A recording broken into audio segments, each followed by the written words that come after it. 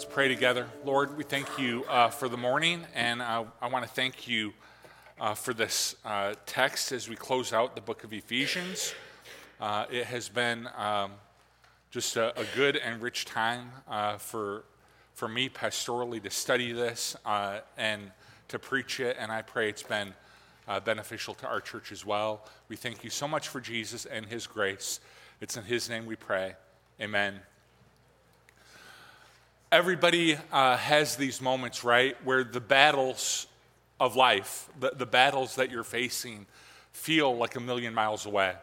In November of 2020, my dad passed away, and I don't need to tell you all that 2020 carried its own set of challenges to begin with, but that happened in our family in addition to that. And as 2021 kind of rolled forward and rolled on, the year after, our family took a vacation to the Pacific Northwest. We flew into Seattle, the four of us did, and we went to one of Cheryl and I's favorite places on the planet, a place called Friday Harbor. It's an island a couple of hours north of Seattle, and it's your best chance to see orcas from shore in the wild on planet Earth.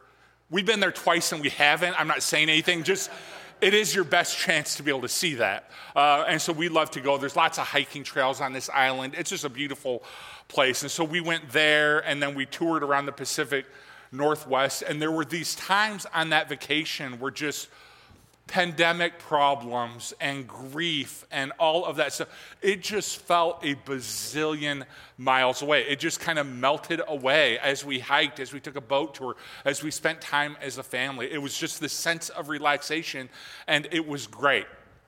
But as you know, I don't think I have to preach this, you know this, life is not always vacation, right? Life is not always time off. And as we think about some of the battles that we are facing in this room, some of the people, I'm going to have you respond a little bit later in the sermon. If you feel like you need some prayer for the battles that you're individually facing, our current kind of cultural answer to some of those battles is escapism. That I think I need some vacation or some time away or a Sabbath. And listen, all of that, don't hear me denigrating it, because Sabbath and time away and rest fits into the rhythms that God created us to live in. And so God also is for time away and all of that, but there is this tension that one day a week is the Sabbath, a few weeks a year is vacation, and time away, depending on the age of your kids or your life stage, time away only happens every so often. So coupled with Sabbath, coupled with vacation, coupled with time away, maybe even a bigger priority than that, needs to be a day-to-day strategy of remaining faithful and remaining strong in our relationship to God in the context of the battles that we're facing. Because one thing that is true for everyone in this room, I bet, is that everybody in this room would say, yeah, this is the battle I'm facing, discouragement, or whatever it is. Everyone in this room has their battle. And escaping from it, cannot be the totality of what we do. It shouldn't even be the majority of what we do. The Bible will talk more about victory than it does escape. And that's what Ephesians 6 is all about. Now, let me lay the table, all right? Thanksgiving week. We'll set the table here just for a minute. I want you to put that idea aside just for a minute, but the book of Ephesians has so far been about the good news of Jesus, sometimes called the gospel, that Jesus came and he died for us so that our sins could be forgiven. He resurrected from the dead so that we could receive power and live different lives. And when we internalize this message, this gospel, the latter part of the book of Ephesians is about everything that changes. Our relationships change, our attitudes change, our lives change because we believe this gospel. We believe our sins are forgiven. We believe our eternity is secure. We believe we've been invited into his kingdom. We believe these things, so everything changes. And so this is part of the message of the good news. It's not just that we are forgiven and have eternal life, although that's part of it. It's that because of resurrected Jesus, we can change. We can change. And we can live different lives. We can do that, but it's not easy. We've talked about this before. It's not that, I want you to know this. It's not that people can't change. I believe the Bible will repeatedly teach that people can change. I've seen this in my own family. I've told you the stories of my family, how the people of my family changed as the result of Jesus. So it's not that people can't change. They can. It's that change is hard. Change is difficult. It requires a gospel-driven, we internalize the gospel. It requires a gospel-driven effort. It's hard. And I think sometimes change doesn't come more for that reason. If I can go from preaching to meddling, right? That sometimes it's because it's a discipline we just don't want to have right now, or it requires altering a way of life that is too difficult. It requires a conversation with someone that we care about, and it's awkward, and it's hard, and it's difficult. And if we're being honest, sometimes we just don't want to change. That's different than I can't change. Hear me, you can. You can. If you don't like the way your life is going, or the decisions that you're making, or the path that you're on, you can change. It's hard, but you can do it.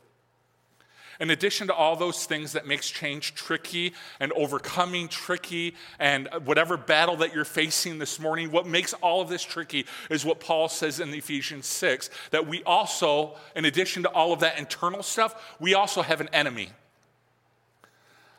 There is a spiritual battle involved in all of this, and sometimes this enemy will be called Satan or the devil or Lucifer, and the enemy doesn't want you to change or be faithful or to follow God or have victory in any of your battles. And he has this playbook that he uses. He uses lies. He's the father of lies. He uses temptation, as we'll see in just a minute. He uses tricks and schemes. Sometimes in the Bible, he even uses pain and suffering to keep us from achieving victory over the battles that are in our lives, to keep us from changing. He doesn't want you to have the victory. Here's how Paul says it. Finally, be strong in the Lord and in his mighty power. Put on the full armor of God so that you can take your stand against the devil's schemes. For our struggle is not against flesh and blood, but against the rulers, against the authorities, against the powers of this dark world, and against the spiritual forces of evil in the heavenly realms. I love this, because this is a question people will sometimes ask is, what can I do as a Christian when I live in a difficult culture? And everybody is swimming one way, and everyone's saying, this is right, this is good, this is how you should live, but I feel Christ teaches something else. What can I do in that moment when a culture is not necessarily totally opposed to Christianity, but it's just difficult to be a Christian? What can I do? Because I can't change legislation. I can't enact morality at a cultural macro level. I don't have the ability to change our nation on a large scale. So what can I do? And listen, this was Paul's position, even worse. Paul's position was not that he found his culture difficult when it came to his faith. Paul's culture imprisoned him and eventually killed him for being a Christian. And he says, you want to know what you can do in a culture like that? Here's really the only thing you can do. You can be strong in the Lord. That's what you can do. You can be different. You can be countercultural. You can be, Paul says a chapter ago, you can be a child of the light. And so in light of the rest of Ephesians, I think Paul would say, what can you do in a difficult culture? If you view that this culture is difficult and it's hard to thrive as a Christian and everyone's swimming one way and you're trying to swim another way, what can you do? In the light of the rest of Ephesians, here's what Paul would say. You can have a strong marriage. You can have a strong family. You can have a strong faith. You can be a strong employee. You can be a strong boss. You might not be able to change legislation or change things at a macro level as our nation, but you can change things on a micro level. You can be strong in the Lord, different, faithful. This is Paul's advice. One of the things I love about this text is it also helps us to see what the struggle we're facing actually is. Notice what he says. It's not against flesh and blood. It is against the spiritual forces of evil in the heavenly realms, right? The battle is spiritual. Here's what that means. Politics might be a manifestation of the problem. Politics are not the problem. Your family, as you approach Thanksgiving, might be a manifestation of the problem. Your family is not the problem. Your work might be a manifestation of the problem. They are not the problem. The battle is spiritual, and it changes so many things when we understand this. Hopefully it changes the way you see the people around you, because you would say, man, excuse me, you would say, my problem living a strong life, my problem being able to change, my problem being able to overcome is fill in the blank. And you might have a person's name that you would put in there. It's, my brother or my uncle or my boss or whoever. It might be Washington, D.C. They might be a manifestation of the problem. In other words, they might believe a lie. They might believe the enemy. They might have fallen for a scheme, and it affects you. Their sin sometimes spills over on you. Your battle is not against them. And hopefully it's encouraging, but these entities are not the primary enemy of you living the life God has called you to live. These entities cannot stop you or keep you from changing. Let me be even more clear. The government cannot keep you from a righteous life. They cannot. They can enact a lot of legislation. They cannot keep you from living a righteous life. Your nuclear family cannot stop you from seeking God. They may have a lot of power and a lot of control. They can't stop you from seeking God. Your boss cannot keep you from your faith. Your struggle is not against flesh and blood. It changes the way we see people. It changes the way we engage in battle. Right? This is where we get into a violent approach sometimes with people. I told you the study I saw a couple weeks ago that a little less than half of Republicans and Democrats affirmed that violence is allowable to keep your political enemies from achieving their goals. And the problem with that, what's so disturbing about it to me, is that it confuses who the enemy is. The real battle is taking place in the heavenly realms, Paul will say. See, violence is a thing we do when we forget who the enemy is. Violence is this thing that's like, I got to commit violence against you so I can get my will and get my way and have things the way I want them to be. That's what violent people do. Prayer, as we'll see at the end of Ephesians 6, prayer is the quality that we do when we remember that our struggle is not against flesh and blood. It's against the rulers and principalities of this dark age. So prayer is not the only tool God gives us in this text, right? This text is sometimes called the full armor of God, and I just want to walk through some of these things that God has given those of us in this room today that are facing a spiritual battle, we're facing discouragement, we're heading down a path maybe we don't want to head. God, in his grace, has given us the full armor of God, that sometimes the battle is overwhelming. Temptation is real. Believing lies are real. Discouragement is real. So what are the tools? Verse 13. Therefore, put on the full armor of God, so that when the day of evil comes, you might be able to stand your ground. And after you have done everything to stand firm then with the belt of truth buckled around your waist. One of the greatest enemies to us winning the battles in our life, changing all of that stuff, one of the greatest enemies to that is believing a lie. Believing a lie that the enemy has told us. It goes all the way back to the garden. All right, let me show you the very beginning of Genesis. The Lord God took the man and put him in the Garden of Eden to work it and take care of it. And the Lord God commanded the man, you are free to eat from any tree in the garden, but you must not eat from the tree of the knowledge of good and evil, for when you eat of it, you will certainly die. Now let's pause here just for a minute. I need my water, sorry. Let's pause here just for a minute. Because this is obviously a loving command of God to the man and the woman. All right? When you read this in the text, he wants life for them. He wants good for them. He wants them to live in this place of perfection. Now, he's also given them a free will. And so he commands them, stay away from this thing.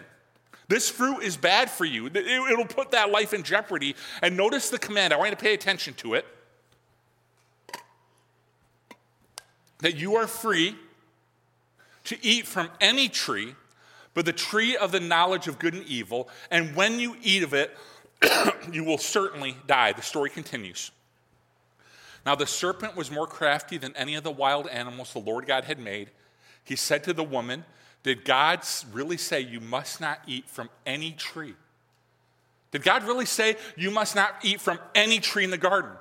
And the woman said to the serpent, we may eat from the trees in the garden, but God did say you must not eat the fruit from the tree in the middle of the garden, and you must not touch it or you will die. You will not certainly die, the serpent said to the woman, for God knows that when you eat of it, your eyes will be opened and you will be like him, knowing good and evil. So notice the lies in this text, right? Did God really say you must not eat from any tree? That's not what God said. Did God say you can't eat from any of the trees in the garden? No, God actually said you can eat from every tree in the garden except for one. So God did not say this. God did not say you can't eat from any tree. This is Satan portraying God in a way that is not interested in the joy and life of his creation. And then the serpent just flat out lies. He says, you will not certainly die. It is a flat out now contradiction and lie, and Satan is still operating out of this playbook. I want you to think right now about some cultural lies that we are just believing right now, that maybe some people in this room are even believing some of these lies. Lie number one, I was born this way and there's nothing I can do about it. That I cannot change because of my genetics, because of my sin nature, because of my personality. There is no way I could ever live the life described in the Bible. There is no way I could ever achieve victory in these areas, and it's kind of his fault because he made me this way. It's a lie. The truth is this. Every single person in this room, if you look around this room, every single person in this room has a thing they're tempted by. Every single one. If you came in here thinking you were walking into a room full of perfect people, I'm their pastor. I know it's not true, right? I know the guy on the stage is not a perfect person. None of us, every single person in this room has a thing they struggle with, a thing they're tempted to turn to. But what isn't true is that there's nothing you can do. What isn't true is that you cannot change. You have Jesus and his example. You have the teachings of the Bible. You have the Holy Spirit. You have a group of other believers. You don't have to give in to your base desire. You don't have to do that. That you can live the life God has created you to live. It is a lie to say that there is nothing I can do to change. My genetics have set my path. My sin nature has set my path. My family history has set my path. That is a lie. Greater is he who is in you than he who is in the world. And that's the second lie, that I can't. I can't overcome. I can't do this anymore. The truth is, that's a lie. The truth is, the world can be a difficult place. And if we wanted to be here till 5 o'clock tonight, we could go around this room and person after person tell me about how the world has been a difficult place for you this week. And we would hear story after story after story. The world can be a difficult place. But here's the truth. Greater is he who is in you than he who is in the world. The same Spirit that rose Jesus from the dead is at work in you.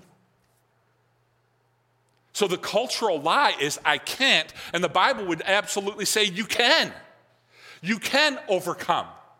You can walk in righteousness and faithfulness. You can, because God has given you his Holy Spirit, his example, his words. You absolutely can. Cultural lie number 3. I have to do what's best for me. That my happiness is the thing that matters most, is the thing that matters most. And the truth is that ideology has led us to be one of the unhappiest generations in history. You would think it would be the opposite. You would think a cultural narrative that would say, hey, you do you, you serve you, you pursue your own happiness, that we would be a nation full of the happiest people on planet Earth. It is a lie. It is a lie that I have to do what's best for me. The truth is, you and I, we are designed for God's glory. You are designed not to serve you. You are designed to serve God. And so we are absolutely designed for his glory. We are designed to serve others. This is how we were built. And so living for his glory, here's what I believe, and I believe the Bible teaches it. Living for his glory results in our joy. It results in our joy. But we have to become more obsessed with God's glory than we do what is best for me. So it's important that we wear this belt of truth. He also goes on to say, make sure you have the breastplate of righteousness in place.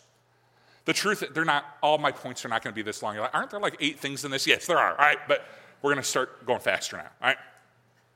I think the belt of truth it begins there for a reason. Breastplate of righteousness. The truth is, as you study the Bible, God calls us to what is right and good in his eyes.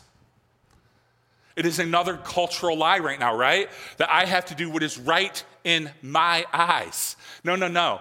The Bible would teach that God calls us to what is right and good in his eyes. And there's a correlation in the scriptures. Where righteousness lives is life. So God is calling us to life. And once we believe that, the next logical step is that we can commit ourselves to doing what is right, what is right in his eyes. And what can happen is you're in some kind of battle or life is difficult. And here's the first thing we begin to question is God really leading me to life? This doesn't feel like life. Is God really leading me to life? And you start to have these thoughts. So if I pursue this relationship, if I pursue this thing, if I pursue this lifestyle, maybe it will give me life. You remember the scene from the temptation of Jesus, Matthew 4? Jesus was led by the Spirit into the wilderness to be tempted by the devil.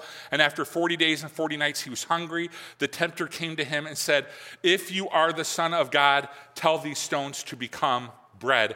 And Jesus answered, it is written, man shall not live on bread alone, but on every word that comes from the mouth of God. This is the temptation of Jesus. The serpent comes to him, the tempter comes to him and says, Jesus, look at you have not eaten in 40 days. You are suffering. God is not leading you to life. For the love of all that is good, tell these stones to become bread. And Jesus affirms in his heart and in his mind, he said, listen, I live on every word that comes from the mouth of God. That's the breastplate of righteousness.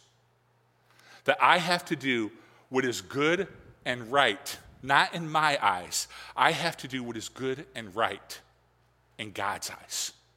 That's the breastplate of righteousness, is that I live by every word.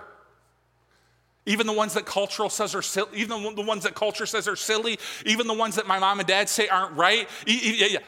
Every word that comes from the mouth of God.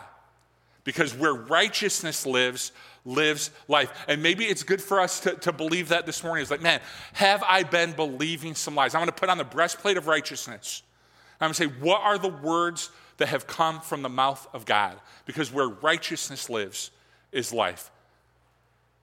Don't forget to have your feet fitted with the readiness that comes from the gospel of peace. Later on, Paul will say, don't forget to put on the helmet of salvation. And I love what Kenneth Bowles in one of my commentaries said about this. He said, the Roman soldier wore a low half boot with a strong sole and open leather work above. It was studded with sharp nails to ensure a firm grip. His footwear was also designed for mobility, and Roman armies were renowned for their ability to make great distances in short time. The gospel of peace is the footwear for the Christian soldier. While the firm foundation of the gospel is implied here, Paul's expression, fitted with the readiness, puts most of the emphasis on the preparedness and preparation of the soldier. Without the sandal, without the boots, he's relaxing. With them, he's ready for combat. Paul's irony should not be overlooked. The gospel of peace makes us ready for spiritual war. I know I say this a lot. I know you guys probably get tired of hearing it a lot. We have to know the gospel, guys. We have to know the full gospel. The gospel says that we are sinners. Denying our sin or making it like it's not a sin anymore. Denying our sin is not the pathway to life. So that we are sinners that Christ died for us while we were sinners. He has resurrected and given us his Holy Spirit. And he has invited us to be a part of his kingdom now and forever. And as we go through the battles of life, the gospel, our feet fitted with the gospel, makes us ready for spiritual battle. So in this battle called life, when somebody hurts us, the gospel is what reminds us that we should forgive them. When pain comes, the gospel is what reminds us that all things work for the good of those who love God and are called according to his purposes. When God is glorified, good things happen. When death comes, the gospel reminds us of the resurrection. When discouragement comes, the gospel reminds us that we have the Holy Spirit in us. The gospel. That as we go through this difficult thing sometimes called life, and pain comes, and difficulty comes, and disagreement comes, it is the gospel that prepares us for those moments. It is the gospel that makes us ready for those moments. It is the gospel that declares to us the truth of that moment. That I am discouraged. Yeah? I am discouraged, but the gospel reminds me I have the Holy Spirit in me so I can overcome. Or I am angry. The gospel reminds me that I need to forgive, right? I am scared. The gospel reminds me that I can have courage. It is the gospel that does these things, but we have to know it. We have to be reminded of it, and we have to walk in it. In addition to all this, take up the shield of faith, with which you can extinguish all the flaming arrows of the evil one. The writer of Hebrews will define faith pretty well for us. Faith is being sure of what we hope for, and certain of what we do not see. So faith is this belief and hope and trust in God. It is what extinguishes the arrows of the evil one. Think about all the arrows that can come at you when you're in a battle.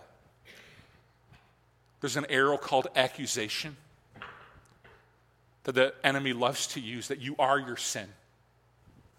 You are your sin. That's who you are. That's who you'll always be. That's an accusation. Faith tells us we are sons and daughters of God. Temptation comes in battle. That, hey, take the easy way out. Take the side way out. That you shouldn't have to do this. That's what temptation says. Faith tells us the ways of God are good and right, and we should follow him. Lies, all the lies that come in a spiritual battle. Faith tells us that God's way is truth, and truth is found in him. All the temptation to sin that comes in a battle. Faith tells us that even when we sin, we can be forgiven by Christ. And the sword of the Spirit, which is the word of God. One of the great offensive weapons that we have, the word of God. And never before, are you blown away by this like I am? Never before have the people of God had such access to the word of God. Some of you, I love kind of looking out at you. Some of you still have a paper Bible. 95% of you, when I'm like, open up your Bibles, you pull out your phone. I'm assuming you're looking at God's word. We'll go with that, right? So open up to Ephesians 6. We all have this incredible access to the word of God, this digital access. We are incredibly blessed. But what can come with incredible blessing can be a taking it for granted. And I don't want us to do that at this church. Because the Word of God is this amazing tool we have in spiritual battle. It will encourage you. It will motivate you. It will convict you. It will keep you heading in the right direction. Here's the last thing Paul says. And pray in the Spirit on all occasions, with all kinds of prayers and requests. With this in mind, be alert and always keep on praying for all the Lord's people. Pray also for me that whenever I speak, words may be given to me, that I will fearlessly make known the mystery of the gospel, for which I am an ambassador in chains. Pray that I may declare it fearlessly as I should. To me, the Apostle Paul was a giant of the faith. I'm kind of obsessed with him because when I read the Apostle Paul, I'm like, oh, dude, you are operating at a different level than I am operating. The way he views suffering, the way he views trial, the way he views difficulty, the way he views temptation. Paul was operating at a different level. Here's what I love about this. The Apostle Paul, with all of his faith and all of his expertise, said, would you pray for me? would you pray for me? I am in a spiritual battle right now, and I want you to pray that I would courageously declare the truth. If you are here, because you are here today, I want to pray for you as we close out this series. If you're here today and you are feeling the weight of a spiritual battle in your life, you are here today and you are discouraged. You are here today and you're thinking about giving up. You are here today and you're in a place of temptation. You are here today and you've realized you've been believing a lie that was told to you. You are here today and you're confused. You're here today and you're uncertain. You're here today and you don't know what to do. I want to pray for you. And what I want to ask you to do is exactly what the Apostle Paul did. And it's a little uncomfortable because we don't normally do it around here. But I want to close this message in prayer. And if I just described you that you are in this battle and you're discouraged and you're afraid or you're uncertain or you've believed a lie, whatever the case may be, I want to ask you right now, would you stand?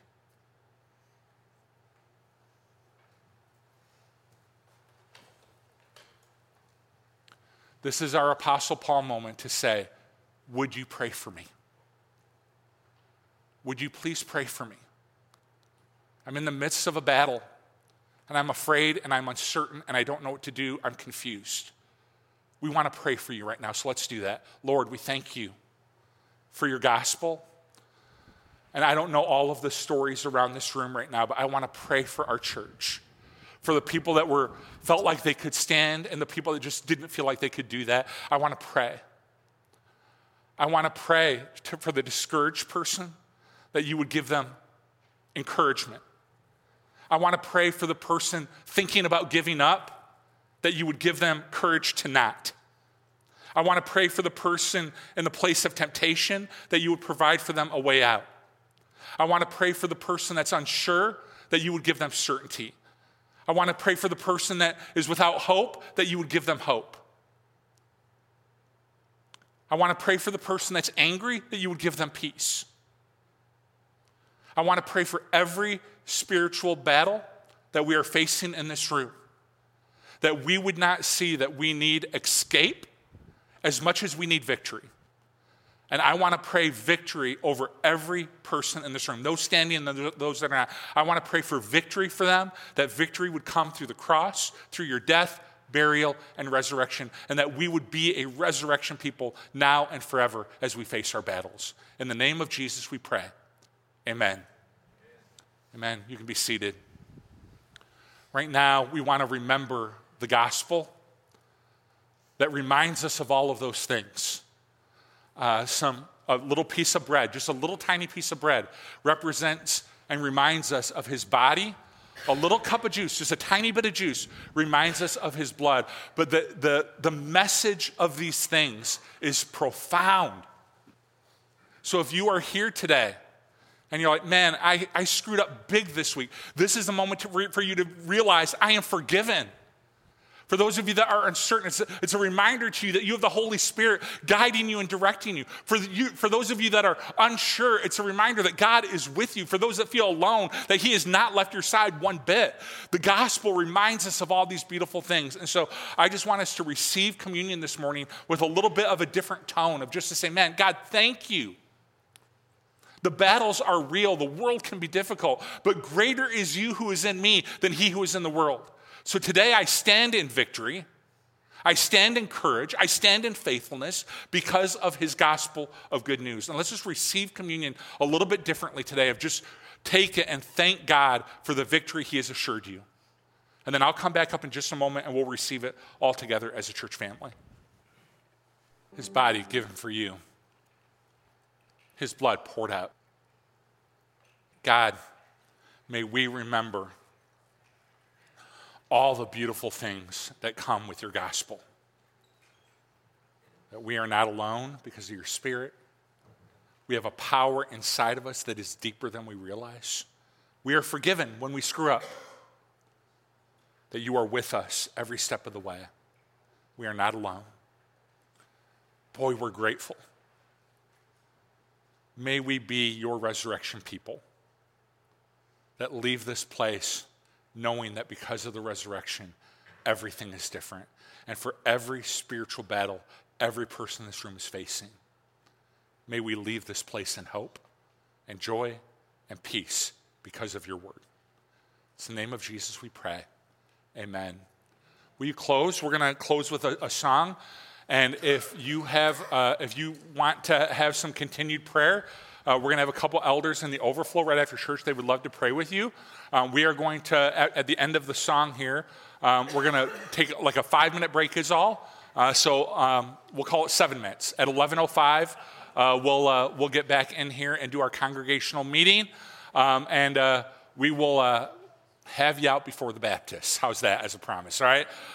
We want to go over a couple things, vote on the bylaw changes that we've been talking about, the budget for this upcoming year, but none of that should take a real long time. So if you could stay, we would love for you to do that. But 5-minute break right after church, all right? God bless you guys. Have a great week ahead.